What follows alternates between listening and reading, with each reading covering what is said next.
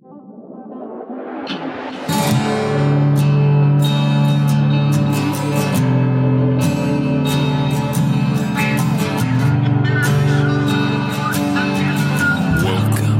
to the Innerverse.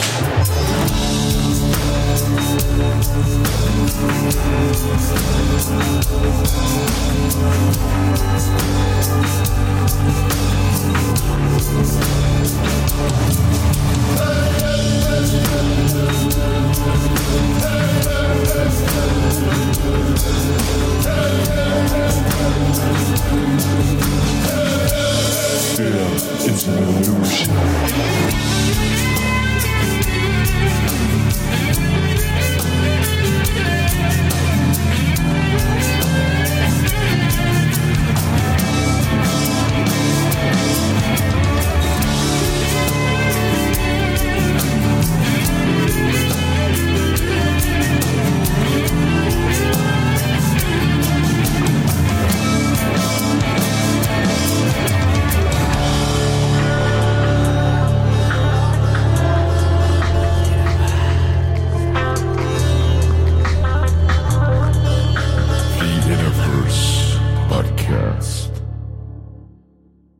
Welcome to the One Within All to the Innerverse podcast. I'm your host, Chance, and it is good to be back on this particular show.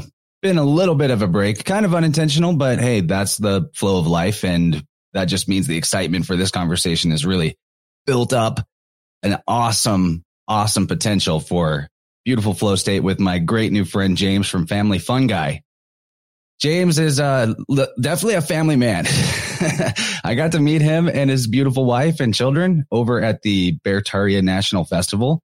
Really, really good time. And I learned quite a bit from James about his practice with culturing fungi, right? And also just the medicinal use of mushrooms is a big part of the conversation that's going to be on the topic table today. There's so much. I mean, these particular life forms are, for as well understood as they are, there's probably so much more that we could learn about how they actually reflect the fractal of the entire network of life force energy across the fractal of this realm. Really excited to get into all that. Yeah, and we'll be talking later down the road to James' wife, Elise, about some topics in the subjects of birth and sovereignty. That's going to be a lot of fun. Would love to have them both on at the same time, but getting them one-on-one is another kind of flow, and that's going to be fun. They've got to, swap off to take care of their kids. They're doing the most rebellious and sovereign-oriented thing that one can do or a family can do, which is to have children and grow your own food.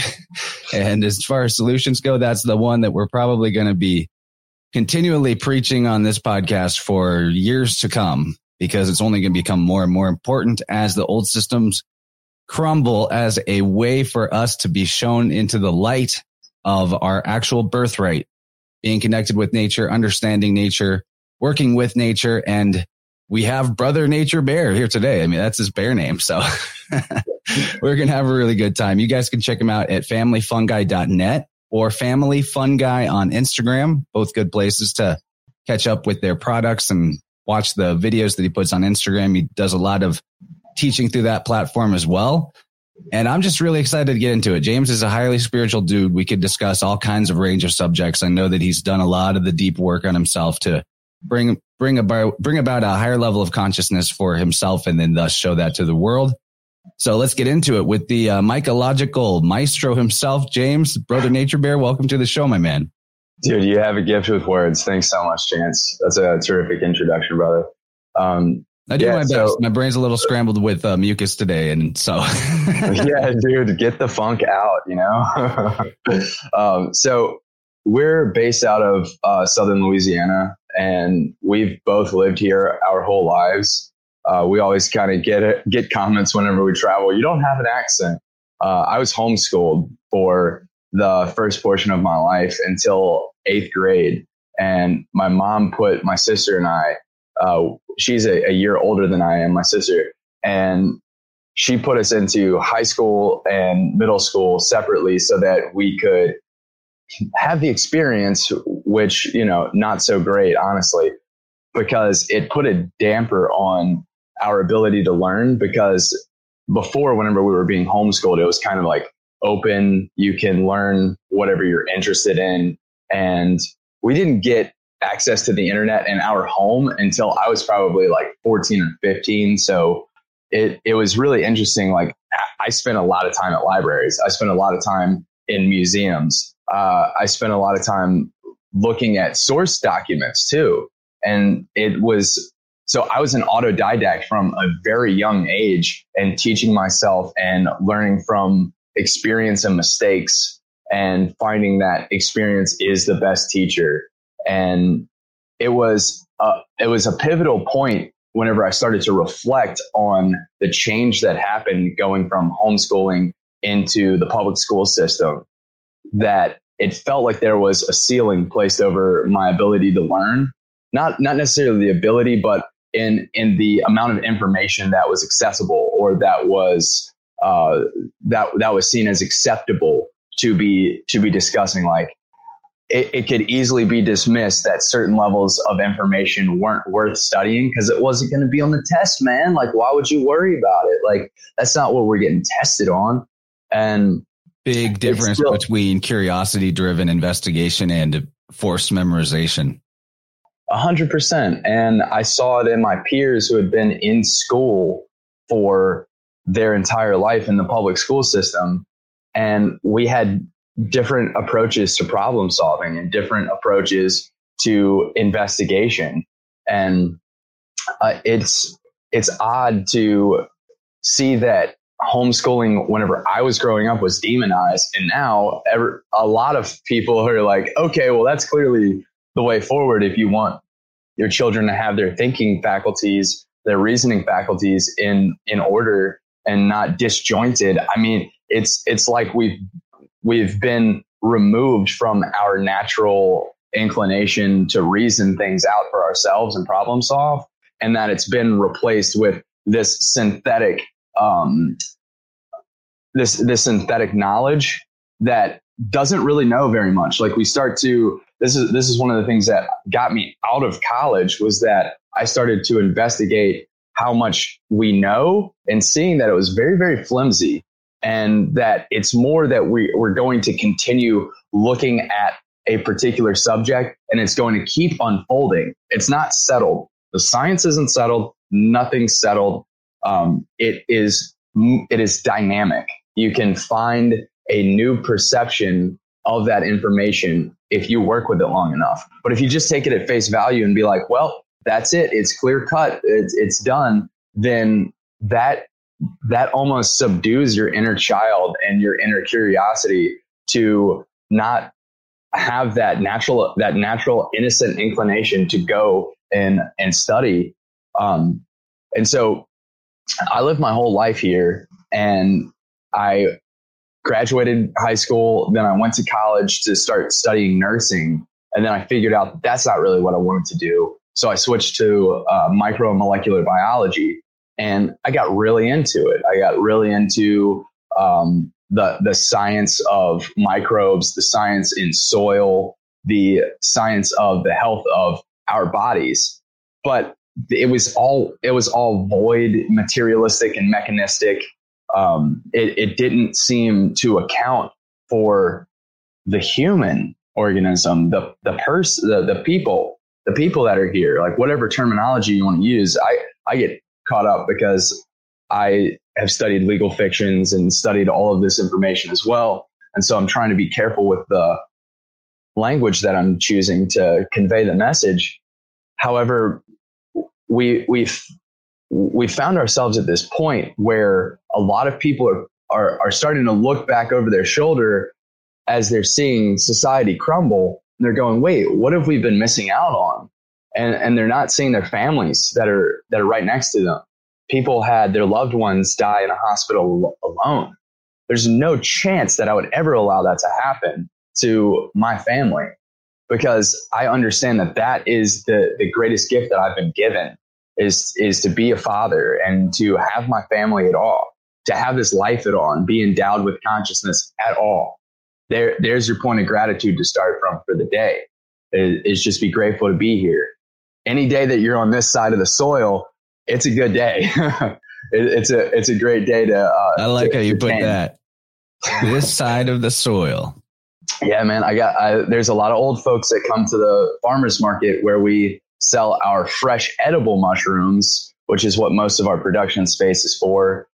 There's also this tent back here. This little black guy back here is full of our medicinal mushrooms. But I talk to these older folks at the farmers market, and they'll have a mask on, and they'll be trying to talk to me about this. And you saw our tent whenever we were at the festival. Our logo and our motto is on our tent, and it says, "Your health is true wealth." And these people are looking at me with a mask on, trying to have a conversation with me. And there's still this ravine between our understanding one another. And I'm trying to connect with them. And they're like, they'll walk up kind of gruff and kind of tired for whatever reason. And they're like, "How's your day going?" And I'm like, "Oh, great. Any day that I'm on this side of the soil is a great day." And you see like that moment of realization spark, and they're like, "Oh, yeah, it's great. Yeah, cool." And I start talking to them about mushrooms, about how edible mushrooms have their own medicinal capacities. They have these complex carbohydrates that are called beta glucans that help to feed your probiotic microbiome. And so as I was saying in our Vibrant the other evening, was that your microbiome isn't just relegated to your gut. It's spread throughout your tissues. It's spread throughout your body. Like, we are a host, but it's not in the sense of like parasitism and like these things are just trying to get over on us. That sort of parasitic mentality comes about through our diet and how we're feeding our microbiome. But these mushrooms have these great compounds that are excellent for detoxifying. Some beta glucans are great for engaging your lymphatic system and helping with lymphatic drainage. So I always encourage people to consume mushrooms, especially what is in your area, because it's breathing the same air that you're breathing. It's getting the same water, and it's in the same time that you are. You're under the same cycles of the moon. You're under the same cycles of the sun. You are in the groove. And so whenever you find a mushroom in nature, it is an ephemeral representation of the microbiome of that part of your ecosystem. And it's not going to be there for a couple of days. Like it will only be there for a couple of days is the accurate way of saying that. Because if you're there at the perfect time to pick it, it's telling you to pick it. It's saying, hey, like, I've dropped my spores already, and like either you're going to eat me or bugs are going to eat me. And if you have the intuition to make that connection with it, then you can use that for food and medicine and all of the things that our ancestors knew intuitively. We can start to reconnect with that, because we have been indoctrinated into this materialistic, mechanistic, stepwise way of looking at things. But sometimes, and you'll notice this whenever you start studying anything esoteric or anything in the occult, is that sometimes you get a piece of information, you have no idea what it's there for. It's just a data point that's lingering and lingering until, boop, oh wait, there's two data points and now they're in relationship, but there's no line between them, but I see two data points. And then something connects the dots, and it may be 5 years until it happens, but that data point will just be hanging out for that connection, for that neural connection, for that microbiota connection, for that synergy to establish itself. We just have to get out of the way, man. Like, we're putting ourselves in the way of our own greater understanding of our bodies, because we're looking at it like it's something that can be pieced and parted and then put back together. The whole is not the sum of its parts. We're not gonna blast subatomic particles at one another to find God or find the hand of God in there. Like, if you want to find the hand of God, take a deep breath. Like, look at your hand. The Logos is in your hand. Marty Leeds does all the number stuff on that. But sorry, continue. I've been holding back so many things I want to interject. I love what you're saying, so go ahead. And it's a great point. Like Topher at the festival was talking about Phi, and Phi is already there in your hand. Like, we already carry it with us. And I'm still a young guy. And while I was young, I got tattoos to remind myself of the things that are already encoded in my body, which is funny. Yeah, me too. I have a few, but they work for me. Yeah. Not enough to block the sun too much. That's right.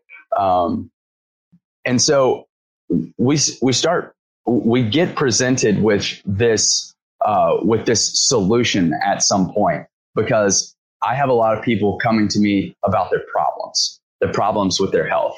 And I'm not a doctor, but I do read a lot. And I try to coach people on reading for themselves, because I'm not trying to sell anyone on anything. All of this stuff exists in nature. I'm just trying to make it more available for people in my area, in my community, however that seems to parse itself out. I want there to be the availability for people to get turkey tail or reishi or lion's mane or just oyster mushrooms. If people aren't going to be out in the world looking for these things and looking to form a relationship, then they'll miss it, and they'll miss their chance to heal themselves in their appropriate time. And so I have people coming to me looking for a solution, and it's always about forming a relationship back with themselves.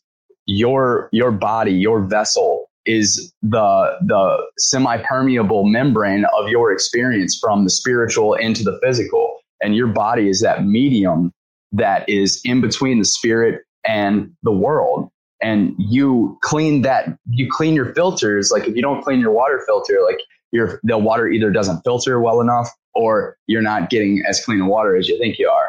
You have to clean your filter so that you can better take in the light of the Creator, the waters, the minerals, the earth, and the air, and the ether. Like you have to have all five elements have to come into our being to bring about that layer of health. And if we're only looking at our bodies mechanistically, one, ether goes out the window. Two, breath goes out the window almost as quickly as ether. And then it comes down to, well, what are you eating? What are you drinking? What are those things constituted? But the mechanistic materialistic way has removed the spirit from man, but only in a conceptual basis. So that concept is the intermediary between us and the Creator, because we have turned ourselves away from the light of the Creator to look at the reflection of the light of the Creator. You know, the irony of that too is the whole idea of ether and spirit is itself conceptual. And I mean that in a hermetic, like mind way.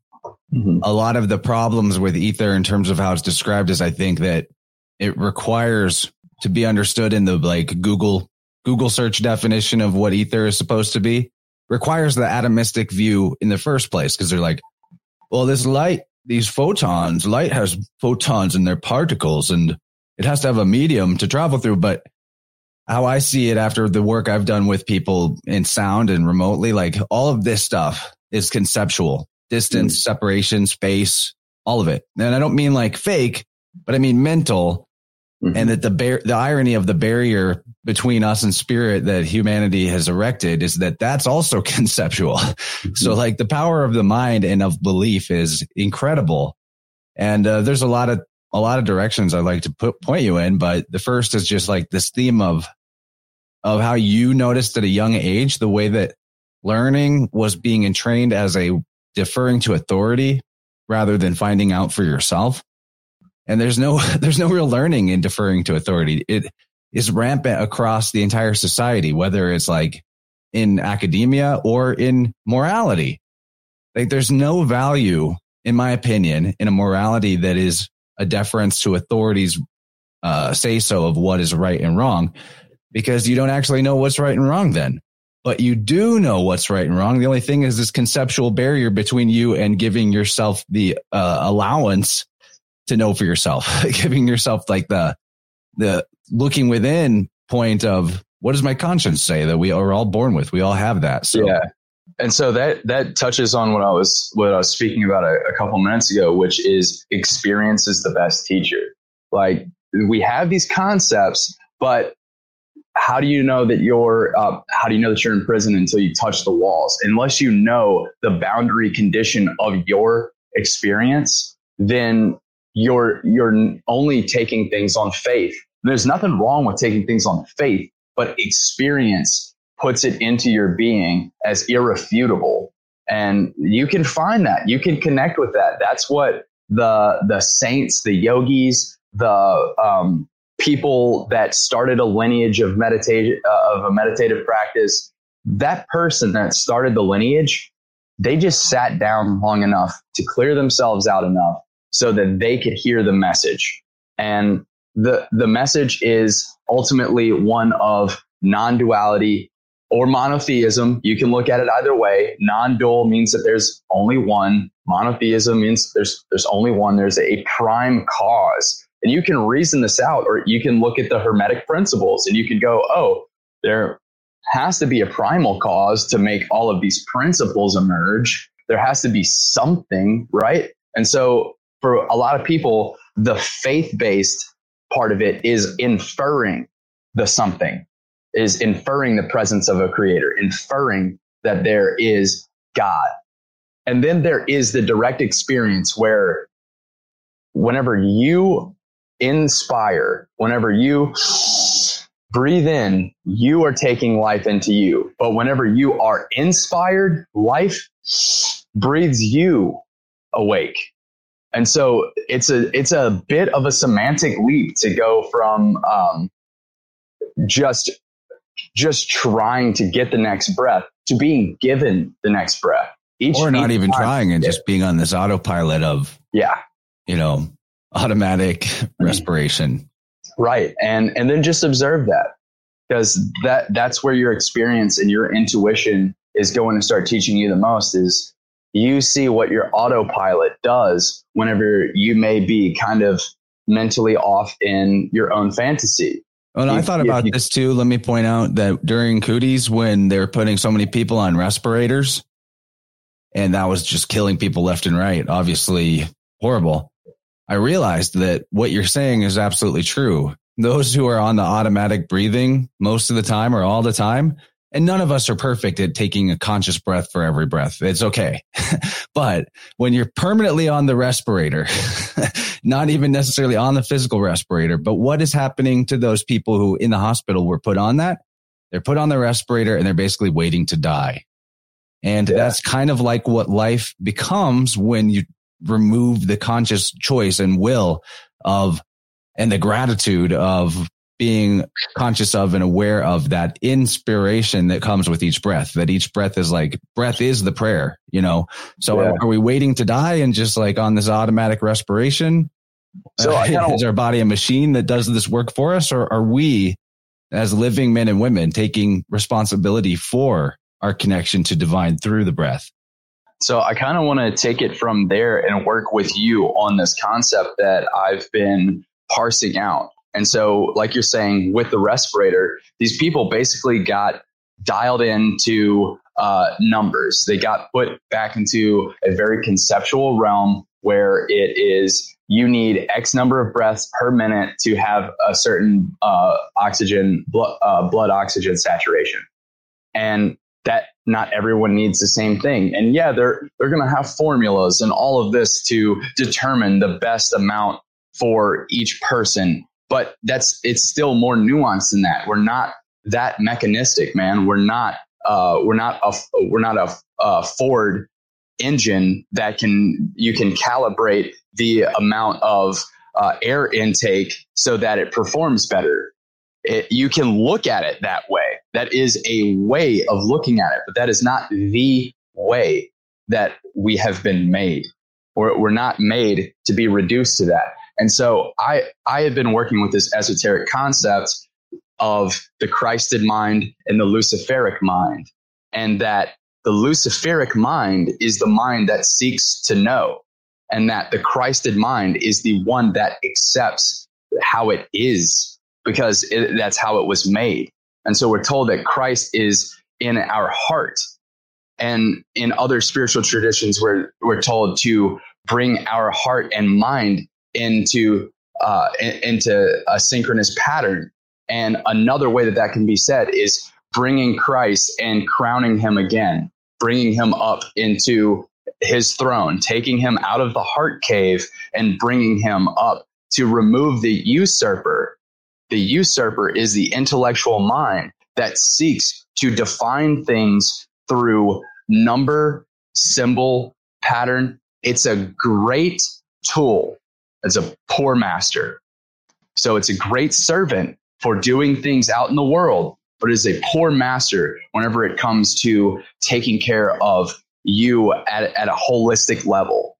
And this is one of the things that I said whenever we were in the Vibrant was the I that I am when I speak of myself is the I that you are when you speak of yourself from the subjective.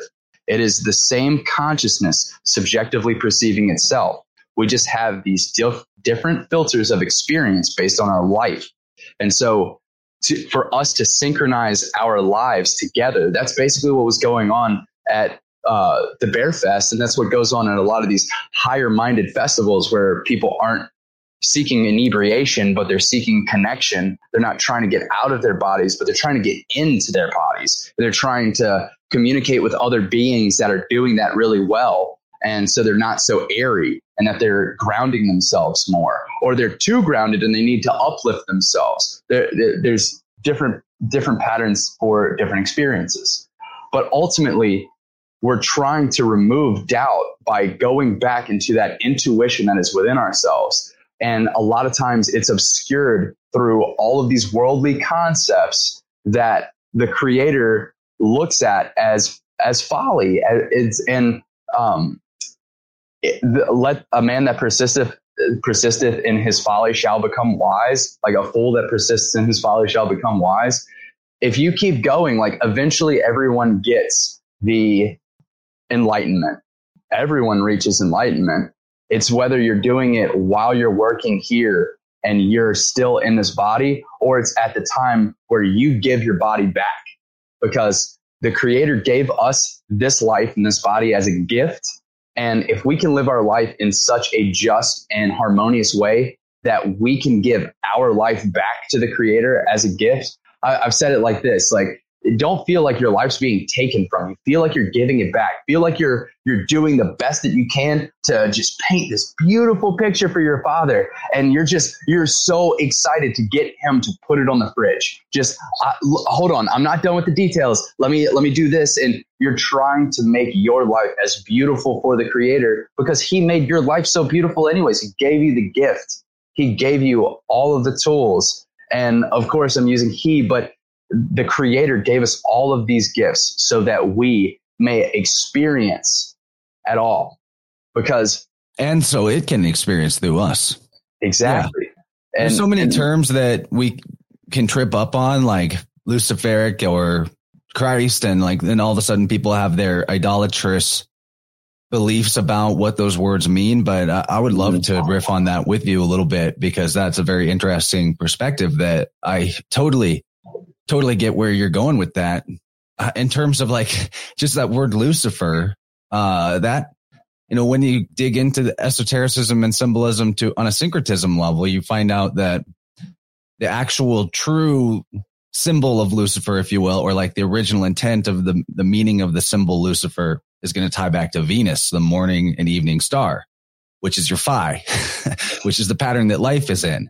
And like you said, there's this part of our mind, this pattern recognition aspect of mind. That's kind of what mind is. It's like a kid that wants to play a game, and that game is pattern recognition. And if you don't tell it what pattern recognition to program itself to find, what game to play, then it tends to default to this sort of external, and maybe this is more just a condition that humanity is currently in society, but it tends to sort of auto program itself to looking for external patterns of what has the most power? What is the greatest?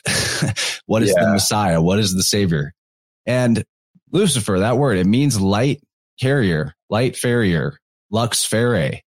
So the word itself has nothing evil in it on a vibrational tone. But what happens over time is that humanity loses touch with what ancestors meant by symbols and by myths, and then becomes idolatrous with And I mean, like literally fetishizes things and totally misses the point and turns, makes gods out of statues, if you will, metaphorically or external false things. So you have this pattern recognition mind. The golden Buddha has clay feet.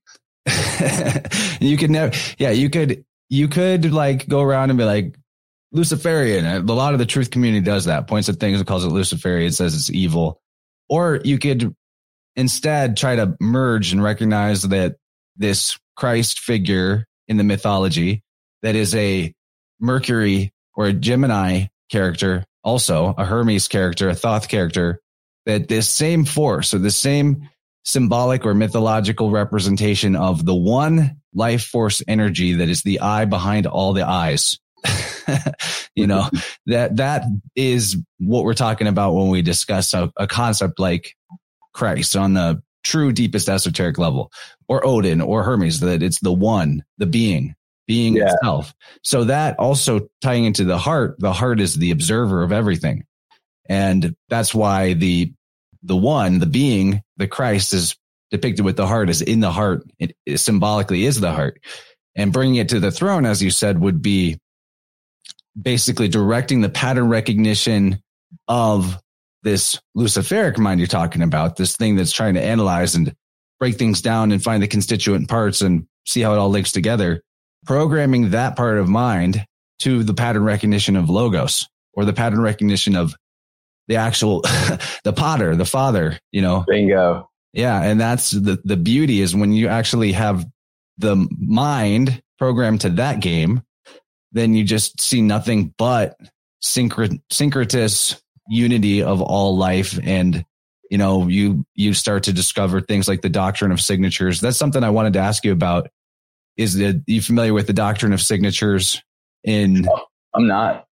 So there's this concept that when you talk about like herbalism is a perfect example, or just the plant world, that things that have a certain structure, vibratory frequency of color, or, pattern to it, back to the pattern, how that relates to a pattern that you can see within your body will inform you as to what that herb or plant is good for health reasons or for medicinal purposes. Like you see something that has this dendritic pattern of, branching, forking, almost like blood veins in the body. You could guess that that's something that's good for the blood, right?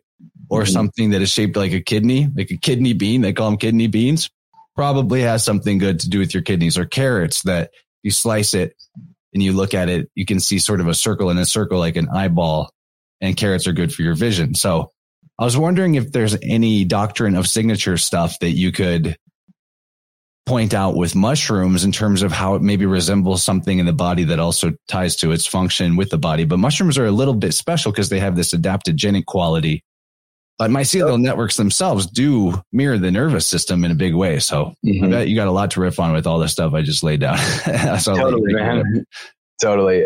So as you just touched on, like the nervous system stands out as one of the more obvious ones. One of the things that I like to introduce to people is whenever you are growing mycelium on a petri dish, it's an easy way to observe it because you have it isolated on a dish and you can observe the growth. Or in one of these bags, it's just hardwood sawdust and the mycelium of whatever mushroom culture that we're growing. The way that it grows is radially symmetrical, accounting for any obstacles in the environment. So what that means is radially symmetrical is all directions at once at the same growth rate. Radially symmetrical. So what is done to one side is done to the other side at the same rate. And then it accounts for obstacles. So if there is an obstacle in the environment, you may start to see a growth pattern that looks a little bit wonky because they're growing around something. And it's a very fluid movement. And it's like watching water move slowly through something. It's very interesting to see the flow of it. It is also, mycelium is the body of the mushroom. So and it's the body of the fungus, because people think of fungi and they think of a mushroom. It's the easiest thing to think of. But there are basidiomycetes, which make a mushroom. And then there are ascomycetes, which make more of like a spore than they do make a full fruiting body. And they can have like microscopically, it looks like a fruiting body. Like you can look at it, but it's really a different structure that will have a bunch of spores all over it. And those are like molds and mildew. These form more of that type of structure. And then you can also have dimorphic fungi. And these are things like Candida. Candida yeast is a dimorphic yeast that can exist in a mycelial form, but it can also exist in a spore form. So it's really interesting because spores are like an egg for all intents and purposes for fungi. And that egg is very resistant to environmental changes and is persistent. So they are temperature, they're temperature resistant. They can be chemical and physically resistant as well. So these spores can persist in the environment for a very long time. And we've only had advanced microscopy for the past like 100 years to be able to see these at all. But we don't know how long they can exist in an environment. So they could be in the sands in the Sahara, and they're just waiting for the right environmental stimuli to come alive. Otherwise, they're waiting. They're waiting for their time, for their key in the orchestra of nature and of their ecosystem. They're waiting for the wand to wave and introduce them unto their ecosystem. And so these are existing outside, around, inside of us all times. And whatever we're putting on our bodies or in our bodies has a profound effect on our biome as well as the biome in our local environment, ecosystem, culture, home, whatever you want to call it, your neighborhood. And so we see a lot of people are using glyphosate, using a lot of endocrine disrupting chemicals, using persistent herbicides, pesticides, and all of this stuff just so that they can keep their concrete looking crisp and clean throughout the year. And it's poisoning the whole neighborhood. You're poisoning the well, like just for appearance, just for it to look like nice straight lines, and even curves. If someone's got a nice long, luxurious curvy driveway, and the fungi are actually capable of dealing with a lot of these environmental toxins. It's a good thing, and it's kind of a double-edged sword, because if you're getting into fungi and you're like, oh, I see some fungi grow, I see a mushroom growing in my neighbor's front yard, I want to go pick it, and everyone wants to know if you can eat it. And it's weird because Kyle and I were at Tippecanoe Herbs, we were talking about how people have this almost extractive mindset, this transactional mindset about interacting with nature, that they're like, oh, what's it good for me for? And he was talking about how he likes to speak with people about the virtues of a plant, not the uses. And so he can... That guy is on another level. Such a great dude. He took me on a nature walk after the Bear Fest. He came and visited me where I live, and nice. I learned so much. He's just literally an encyclopedia of herbs. Anyway, I just had to shout out Kyle, dude. He's the man. Shout outs to Kyle. Big love, big energy. Thank you, brother. And so we were talking about how people are looking at nature as a transactional thing and not as a relationship. And because because of the mechanistic view of things, we have taken our relationship and formed it into something that it really isn't. It's not pieces and parts. And so in the environment, these mushrooms can be breaking down these highly toxic materials that if we ingested it, we'd either become extremely sick and have a detox process, or it could kill us. But these mushrooms can take it and reduce inorganic materials into an organic state so that it can be further degraded in the environment.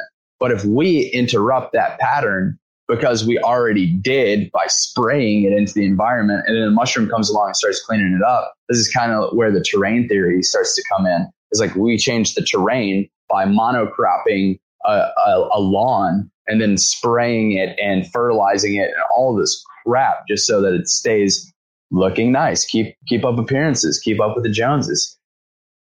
Those mushrooms are coming to remediate the environment. They're coming to clean it up. And they're on that side of the soil so that we can stay on this side of the soil. They're helping us stay in the groove and out of the grave. They're doing so much. Dude, that's great. That's great rhetoric. And so if we interrupt that cycle by going to consume that, and we're not paying attention to the fact that these soils are highly degraded and that they've been sprayed and made toxic, then we put that toxin in us because that mushroom still has it in its body and it hasn't put it back out into the microbiome to continue the degradation process. Because people have this perception of plastics, and I get it. Plastics are something. It's a new hydrocarbon. It's a new carbohydrate that a lot of biological systems, ours in particular, because we're really self-centered, that we haven't figured out how to use that carbohydrate for energy, except to just burn it as to burn it and turn a turbine so that we can fuel the electrical grid or something. Like that's our biggest thing that we've come up with oil and petroleum derivatives. But there are fungi that can eat plastic, that recognize it as a carbohydrate. And they're like, okay, well, I'm going to have to start playing with my enzymes. Enzymes mediate all the reactions in our body. They're specialized proteins that have to have a specific substrate to break down. So keeping it simple, there are enzymes that break down sugars, and they only break down sugars. They're not going to interact with proteins to break down protein. So there are ones that break down protein, and those that break down protein only break down protein. So there are different kinds of why pasteurized milk is not easy to digest, is because those enzymes that are natural to it are not there to assist you doing that. And denaturing protein. Whenever you change the pH or the temperature of an environment, you change the structure of that enzyme and you change the structure of the protein. Structure determines function. If it's not in the same form that it was from nature and you put it back into nature, nature's like, wait, what are we doing with this? Like this, it's causing inflammation in your gut. Now you're gassy and now you call it lactose intolerance. But it's really the fact that you changed the fundamental structure of the proteins in the milk by boiling it. You change, instead of just simple, maybe it has a W shape and then you bend it out of shape and now it's got a U shape, and your body's looking for a U-shaped enzyme to break down the protein and it's not finding it. So it starts causing inflammation because it doesn't know what to do with it. So instead it's like diarrhea. Get it out of the body. Get it out of here as quickly as possible. That is the other fascinating thing about microbes or microbiology and cellular biology is how everything comes down to this geometry aspect of what is it literally shaped like? There's locks and keys. The whole thing is kind of structured that way. And so it brings about the whole notion of cymatics to a way higher level of importance. And with sound, I've thrown this out there before, but it's actually been demonstrated that with sound, your cells of your body will restructure their membranes as if they were taking in some sort of a chemical that had a certain effect. Like part of the effect of anything we eat is that if your cells want to take it in, they restructure their cellular membrane so that whatever it is can fit through it, like lock and key. And sound and vibration and electricity can actually cause those cellular changes without the substance added. So it's pretty amazing. And there's some pretty deep implications of that if we choose to start exploring that. And we start, because there's some people that want a raw food diet. That's not necessarily the best. There are things that should be eaten raw and there are things that shouldn't, because they may contain a lot of anti-nutrients that bind minerals and make them less available to your body. And minerals we'll just go with electrolytes like sodium, potassium, calcium, magnesium. these things, and zinc's a very important one. Zinc and magnesium are responsible for over 1,200 enzymatic relationships in your body. They're cofactors in these enzymes, which means you don't have enough of it, it's not going to work. So, excuse me, I was talking earlier about temperature and pH determine can determine the structure of a protein, and enzymes are specialized proteins that break down things in the body's environment. So there's also another thing that determines the efficacy of these enzymes is substrate, the amount of substrate, so the amount of stuff that they're able to break down, and then cofactors. So you have these different determining characteristics that if they're not in place in the right proportions, then you're only going to have limited catalyst reactions. So enzymes are catalysts to make reactions happen faster. So if you've ever eaten, or if you've ever used a tenderizer for beef, it's usually got papain or bromelain, and those are enzymes that are derived from papaya and pineapple, and they break down protein. They are called proteases. They're specialized enzymes for breaking down protein. If you were to be chewing that piece of meat and then take a chewable form of that enzyme, you would notice that that piece of meat almost starts to like liquefy as you're chewing it, and it doesn't stay as fibrous. And that's because of the action of these enzymes. That's what would go on in your gut. You have some proteases in your saliva, but it's mostly amylases. That's why whenever you put sugar on your tongue, it's gone. It's because we've got all of these enzymes in there that are great for breaking down sugar. And most of the more complex stuff has to happen inside of our gut. And so I'm kind of losing my track of thought there, but it's very important for us to be aware of our diet so that we're feeding ourselves the minerals that we need for these enzymes to function appropriately, because these enzymes make hormones. These enzymes allow food to be further digested and made available for our microbiome. And our microbiome makes hormones, and these furnish our attitudes. Our hormonal system, our endocrine system, is the physical representation of our chakra system. And so we have an organ that is correlated with each chakra, and it is a gland. It secretes some sort of hormone, and it has some sort of enzyme mediated synthesis that it's a part of as well. And it's important for us to take that into account whenever we're consuming anything. Media that makes you fearful, that makes your adrenals start to just pump cortisol and adrenaline, that starts to get your body in this fight or flight state. And eventually you can start to become numb to it, and you don't even feel that it's happening, but it's happening. You know what's interesting too is that that's all correlated to the solar plexus chakra, and that's the color yellow. So you're putting yourself in this stressed out fear state, and they say that cowards are yellow. Yellow bellies. Oh, what you're saying is radically true. And a metaphorical way to understand the endocrine system and the glandular connection to chakras is that they're like the base colors of your palette to paint your life picture that you talked about at the beginning. And, if you don't have a balance, or you don't have all the colors, then you're not going to have a full experience of the entire range of life. Right. Yeah. But I want to do a bit of a pivot here, because let's do it.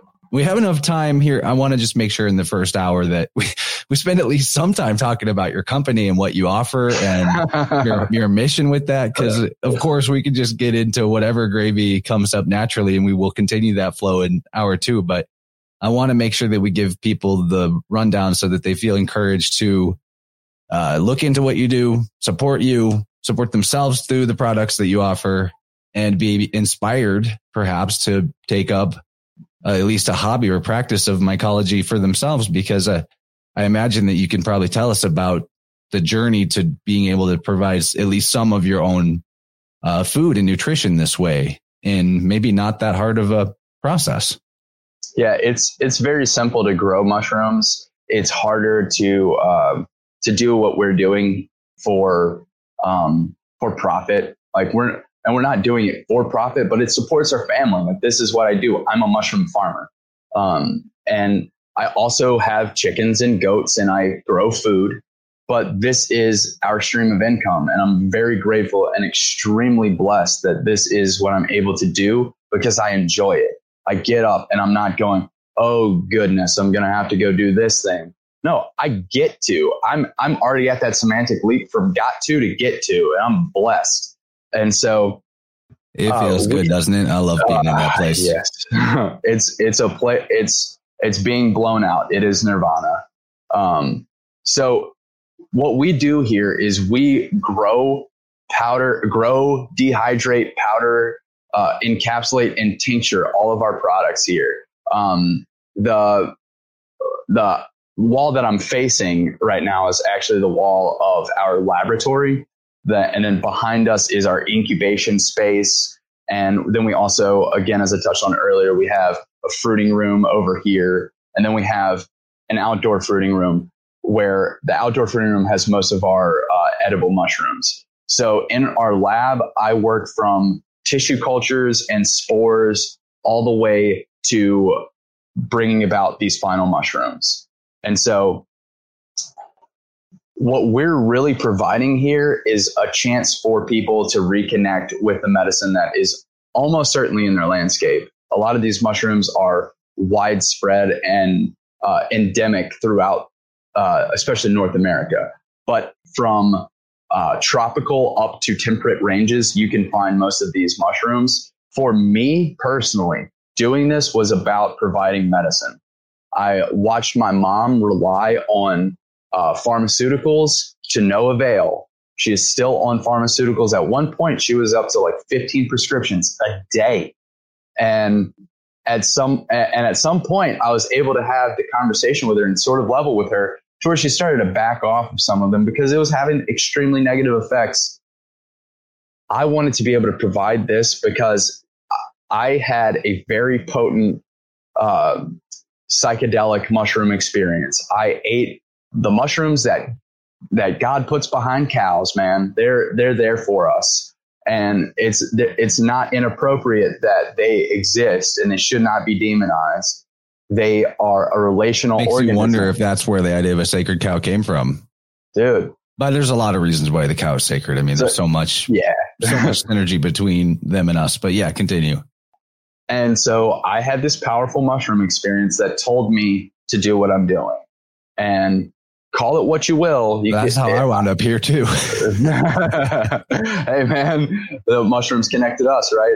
And so that seems to be their role, is that they are connecting these niches in environments as much as at the micro level in the soils and in the environment, to the macro level at the societal level.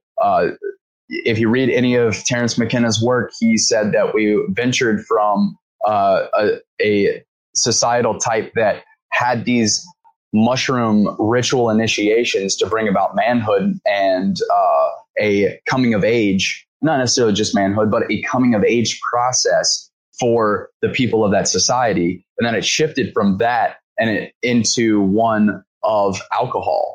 And people started to consume alcohol, and they started to imbibe the spirits more than to connect with this already. Like, it doesn't require us to do anything to it. You just literally pick it and eat it.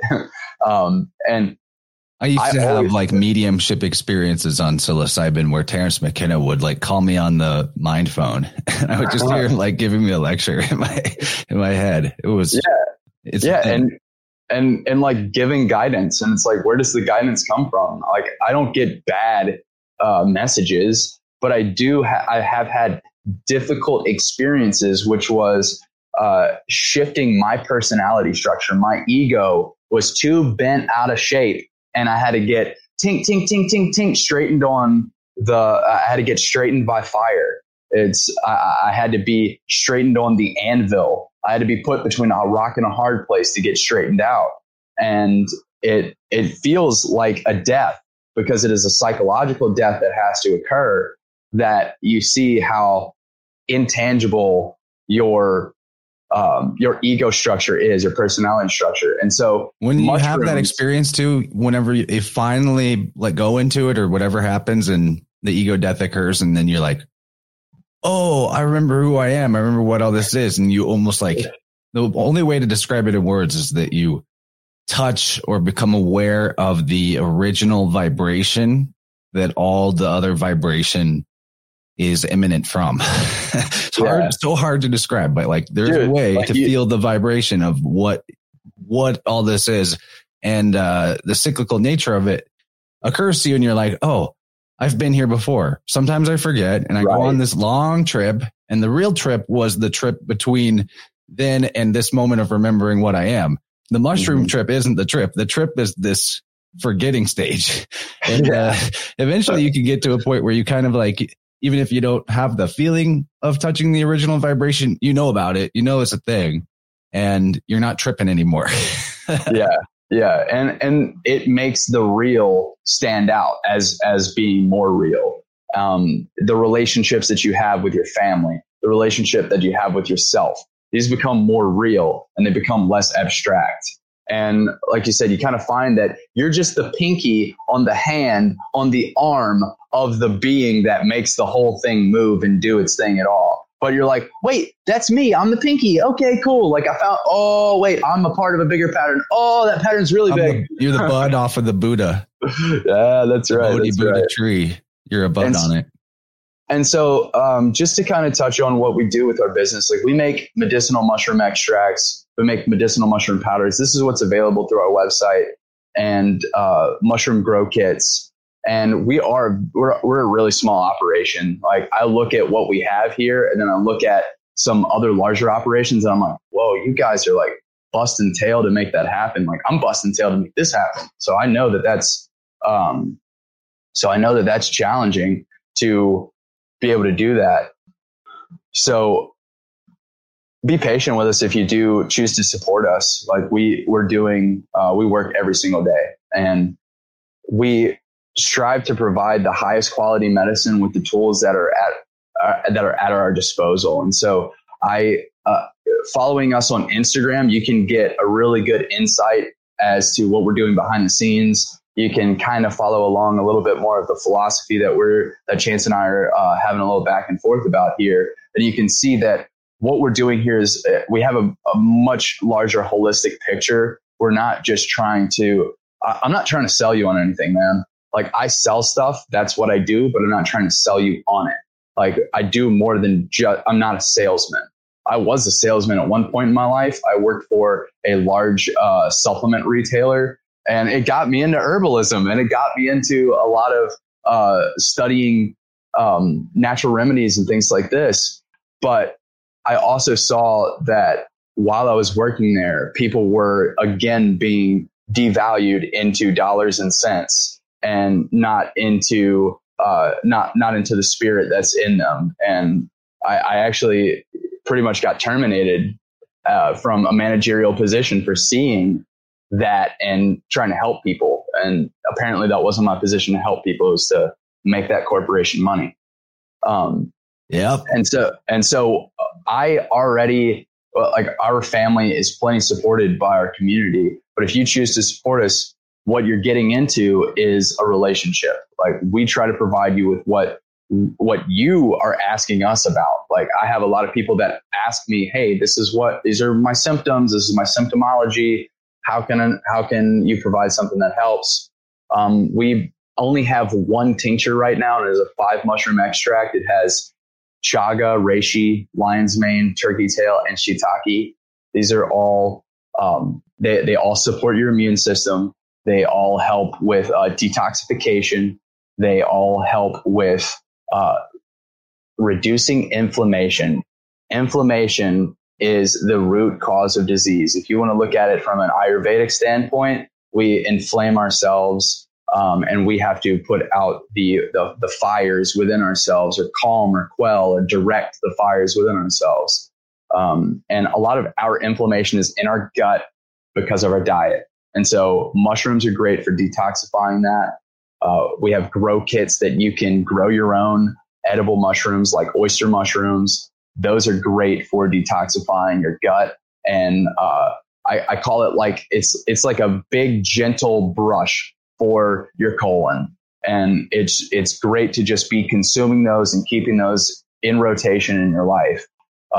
Get out and forage and connect with your land that you're on. Connect with it. That way you can find the patterns of time to consume these mushrooms that grow locally as well, because they'll start to furnish a particular niche in your microbiome as well. And it's very important to interact with them. But that pretty much wraps up like what we provide here.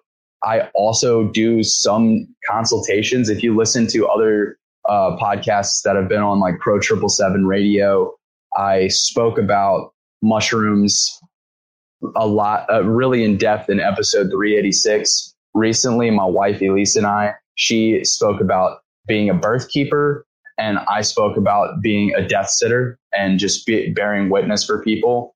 And that kind of touches a little bit more of the philosophy side. I have a lot of people talking to me about cancer.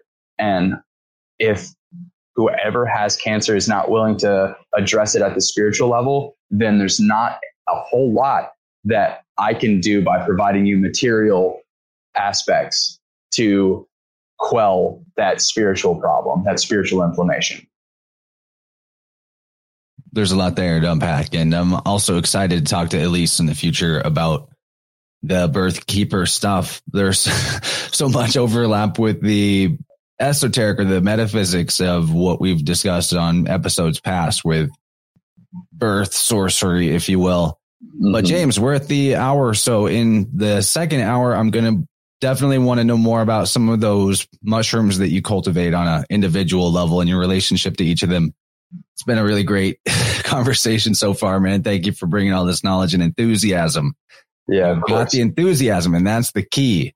You know, it's like what we say is back to that material and spiritual dynamic. Like what we say, the material of it will only be as useful as the spirit that we bring to it. And what people really come to this type of thing for that we're doing right now is for the energy. And with us, I'm sure people are feeding on a spiritual nourishment level of like, this is good energy. This is healthful energy, as opposed to some of the content out there on the internet where people are going just to feed that sort of cortisol adrenaline addiction. So yeah, excited to get into it in an hour or two, man. Thank you so much for being here. Cool. Thanks for being a friend. This has been awesome. See everybody on the other side. Thanks for listening, everyone.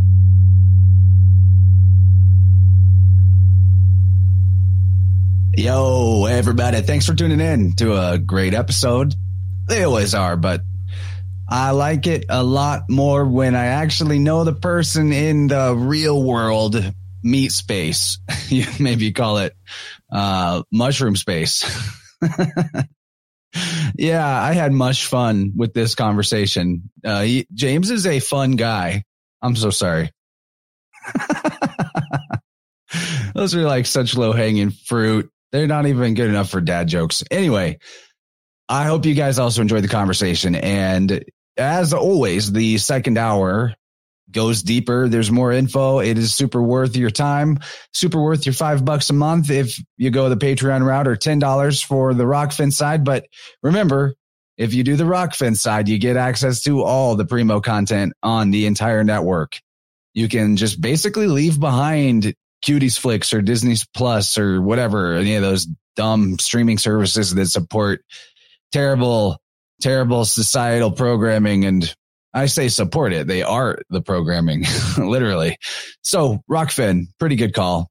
Or my Patreon gets you a cool RSS feed link that allows you to plug it into your podcast player of choice, which means you can get the audio versions of the show in the premium feed, and you don't have to go anywhere else other than where you would normally be doing your podcast from. All of that is possible. Thanks again to James. And I'm really looking forward to talking with his wife, Elise, about the birth stuff, because we have covered off much of the occult aspects of the birth sorcery, bait and switch that goes on to generate the corporate personhood and bind people to a social contract that they really didn't actually have the ability to give consent to. But the practical side of giving birth, obviously, I'm a man, and I know in 2022 there may be a pregnant man emoji, but I know nothing about giving birth. My body isn't even capable of it, despite what society is currently being made to believe. Anyway, all that's going to be awesome. The second hour with James. Oh, for sure, go support them with some of their products, familyfungi.net. Really easy, or you can find them on Instagram. James is also in our Telegram chat. You can communicate with him directly through there if you give a @ Brother Nature Bear. So second hour of this conversation, we got into mushrooms and coffee, how those things play together. Chaga, oh yeah, this was interesting. Chaga and birch trees and the special relationship between them. As maybe that's like a little sampler of all the different interesting gravy that there is to be applied between like what mushrooms grow on what type of trees. And then we have occult correspondences with trees. So does that mean we can maybe, shift or apply those correspondences of the tree to the fungi that like to grow on said tree? I don't know. That's like a whole unopened can of worms as far as I'm aware. Talked about mycelium as opposed to the fruit body of the fungus and the differences between that and how that works medicinally, like using the mycelium, which is the under the ground part, and using the fruit body and how, the difference there. That's interesting. And the synergy there. We got into a good flow about adaptogenic mushrooms, what it means that they're adaptogenic. And then we moved into some other topics like self-massage and the lymphatic system, which is not really fungi related, but it was a fascinating thing to discuss, no doubt. We talked about forming an ecology of personal health and spirit practices. I like that. I used to call it a constellation of practices, but an ecology of practices is cool too, because like ecology, sometimes, some of it's not there and then it comes back later in the cycles of nature, and our practices for health and spiritual development can be the same, and we don't have to beat ourselves up if we fall off one, but we pick up another. It's just like the flow of the ecology, right? We talked about cheap building materials and harmful home molds growing from local spore cultures. His whole like where and how he's able to grow from things that are actually local to his area. That's cool. The terrific traits of turkey tail, and also the way that nature is giving us information and signaling us that it's time to take certain mushrooms at certain times of the year. All that and a lot more, but that's, the rundown of the Plus extension. If you're interested in that information, please join us by getting into the Patreon or the Rockfin side. And, as we talked about a bit, James and I met physically at the Beartaria meetup in Missouri, which I was so blessed to be able to go to only an hour drive away that I actually came and went. I know this is going to sound lame, but I didn't even camp. I just came home afterwards and spared family members from having to come take care of my cats and slept in a bed. So it was kind of selfish and helpful to others at the same time. And Beartaria was a blast. I could say a lot about it, but I tended to hang around the same group of people most of the time, although I met lots of people, but I found myself like really magnetized and attracted to hanging around James and Elise, his wife. And right next to them was the booth for Tippecanoe Herbs, which had Kyle and Serena, the awesome Kyle and Serena. We'll be talking to Kyle here soon, probably in a Vibrant before long as one of the panel. And then he'll definitely have his own episode coming up. That guy knows his stuff. He gave me an herb walk. I got to learn all about the different herbs of the area and their virtues. I love that he calls them virtues rather than uses. This guy gets it. Tippecanoe Herbs. And also spent a lot of time with the man Topher. Everybody was wanting his attention and his gravy, and he's so full of it. We'll have him back on soon to maybe see if we can capture some of the magic of what he was ladling at the Bear Fest, because I was enwrapped with his ideas and I love that guy. He's a good friend. So all in all, it's just beautiful. Anytime there's a festival where there are children and dogs like running around free and it's not a problem and nobody's worried about it, you're in a good place. And this was one of those places. In fact, I have never seen so many kids or dogs at what you would call a festival. This practically needs its own name that is separate from the idea of like music festivals and people partying and getting wasted and all of the things that go on at those that are less than ideal for the, expansion of consciousness and the generation of synchronicity. This was pure synchronicity, the whole thing. I had a really fun time checking out some of the craft vendors, and it was a smaller event. So I hope that next year they allow more of that. This is not like a complaint, but it's just a fact. I put in an application to do a booth there, and never heard back from my application. So I just bought a ticket and went, normal style. And I was able to do some tunings for people, and I had a little table out, and I sold a couple of posters just to have sort of a station where people could come to me. And it was awesome to meet some of you out there who are listeners to Interverse. It's always a pleasure whenever, like, instead of me telling you about what I do, you already know and you're stoked on it, and we can like talk about the things that the show is about. And I love that so much. But in terms of me turning in an application, I was told that my tuning stuff was not considered because of concern that like more biblical, religious people, more by the book people, whatever that means, they were concerned that it would be seen as blasphemous. And I just found that a little funny, and I'm not like salty about it at all. In fact, running a booth and trying to do like full-time tuning was never what I wanted. I kind of just wanted like the permission to have a space to talk about it and teach people about it, because I'm very much over anything else interested in getting as many people into the modality as possible. So if you're like out there, and the bear community seems ideal for this, in my opinion.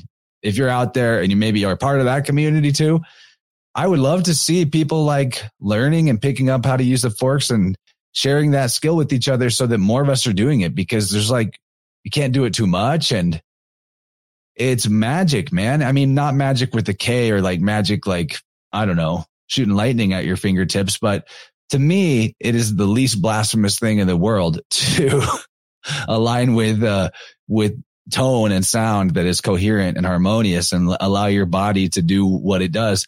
Because it's very much like, at least in terms of comparing it to Christianity, kind of like a faith-based healing in a way, because your intent about what you're doing, and also to a large degree, your belief has a lot to do with how the process will go for you. But then on the other hand, too, you're actually like in a tuning, it's altering your beliefs in a positive way, because part of the process is going back and finding through the biofield, your energy field, which is a structure based on your thoughts. I mean, structure is even a bad word for it, but it is this biofield is based on your thoughts and what you believe about yourself. And a lot of times we set beliefs about ourselves a long time in the past. Like maybe you're 11 years old and your parents are like, you're so lazy. You're so lazy. And they're just really beating you down with that label. And, not to say everyone's parents did that, or that if they did, that makes them bad parents. These things just happen. And we don't necessarily always realize when and where. We don't even remember that was happening. And we internalize that label at that time of our life. And it actually just kind of haunts us forever until we do something about it. We go back. Think of like on technology, right? Technology gets more and more complicated. Some things have tons of settings. And maybe when you first get the device, you go through and look at all the options and you set a few of the settings, but you don't really know what's ideal because you don't know the device that well. And then as you go on, like maybe it's a few years later and you never really check the settings again, or you forgot that there was the option to do something differently. So you have certain settings about your beliefs about who you are and what you are that occasionally can get set and then forgotten. And you forgot that you even set it to that. And now that's the default you're running on. And it's basically another convoluted way of saying unconscious. But that's the metaphor that I use. And with the tuning, we can find those and we can change them consciously by going, no, I'm not that. I don't really believe that about myself. This is what I want to be now. This is who I know I am. And you have now been able to go back and alter your beliefs and enhance your faith. It is a faith-based thing in a lot of ways, the tuning. So all that being said, if you guys want to get in on one with me, please hit me up. It's looking like October is going to be a narrow month for booking and there's already a lot booked in September. There's still some room in the latter part of September, but I have a big Trip to Music and Sky Festival coming up in October, which I'm sure you've heard me talk about. But if you are interested at all in going to join us at Cuyama Valley in Southern California on the weekend of October 13th, please get your tickets and use Chance50 as a discount code to get $50 off, and see you there. It's going to be awesome. And I'm going to be on that trip, and I have a few things planned on the front and back end of it, definitely the back end. So it's not going to be, I'm going to be off for a while. I'm taking a break during that time, so I won't be able to do tunings for people. And if you want to make sure you get on my schedule for sooner than later, then do it sooner than later. Email me, chance@innerversepodcast.com. I love hearing from you guys. I love doing these from people all around the world. I had one with somebody from Belgium today that was fantastic, super fascinating. All kinds of people come to me for tuning. And what's interesting, all age groups, all genders, all two genders. And what's cool is how the more I do it, the more I see that we're more alike than we are different. And that although our life stories are unique and the paths we take constitute a melody that's different from individual to individual, that melody is composed of the same 7 notes. Or that painting of your life story and what you are and who you are is painted with the same 7 colors. And there are shades of those colors, and there's the light and the dark and all of that. But it's a really good process. I'll just stop rambling about it now. And I also want to say I love this conversation with James because of the practicality of growing your own food, and any conversation that is turning us towards solutions that are radically helpful and accessible. Those are probably the highest value conversations. Interestingly, not the highest viewed conversation. So if you enjoyed this, please spread it around and help make sure that more people find out that this information exists and get it out there. And I just wondered a long time ago with mushrooms, like I think one of the first times I ever had a psychedelic mushroom experience, I was standing in this river and looking up at the trees, and all of a sudden I was like, who's growing who here? Like, we think of ourselves as the stewards and cultivators of the realm, but like, are we sure that the trees aren't growing us? Like, they have a lot to say about our experience in the environment. And not just the trees, but the trees are connected into the mycelium networks, and they are all communication network in the whole environment. So anyway, it was just a sort of stoner moment of realizing, wow, we think that we're the masters of nature, but nature is and always has been what's guiding what we do, and is trying to help us at all times, it seems like to me. So I'm going to play us out with a tune by Pure Colors called Ascension. It's got an accent mark over the O. Pure Colors and Soul Food Horns. I love Pure Colors. That guy is an awesome music producer. So I hope you enjoyed the episode. Hope you share it with a lot of people. Hope you join Innerverse Plus and get the second hour. I hope you're having a great life. I'm full of hope. I love my life. Everything's going awesome. Like, all kinds of things are going awesome. Only thing that was tough was I think I had a gravy overdose and got the sniffles after Barataria. But anyway, I took care of that. So love you all. Enjoy this track. And thanks for tuning in. And I'll see you guys on the next one. Peace be unto you.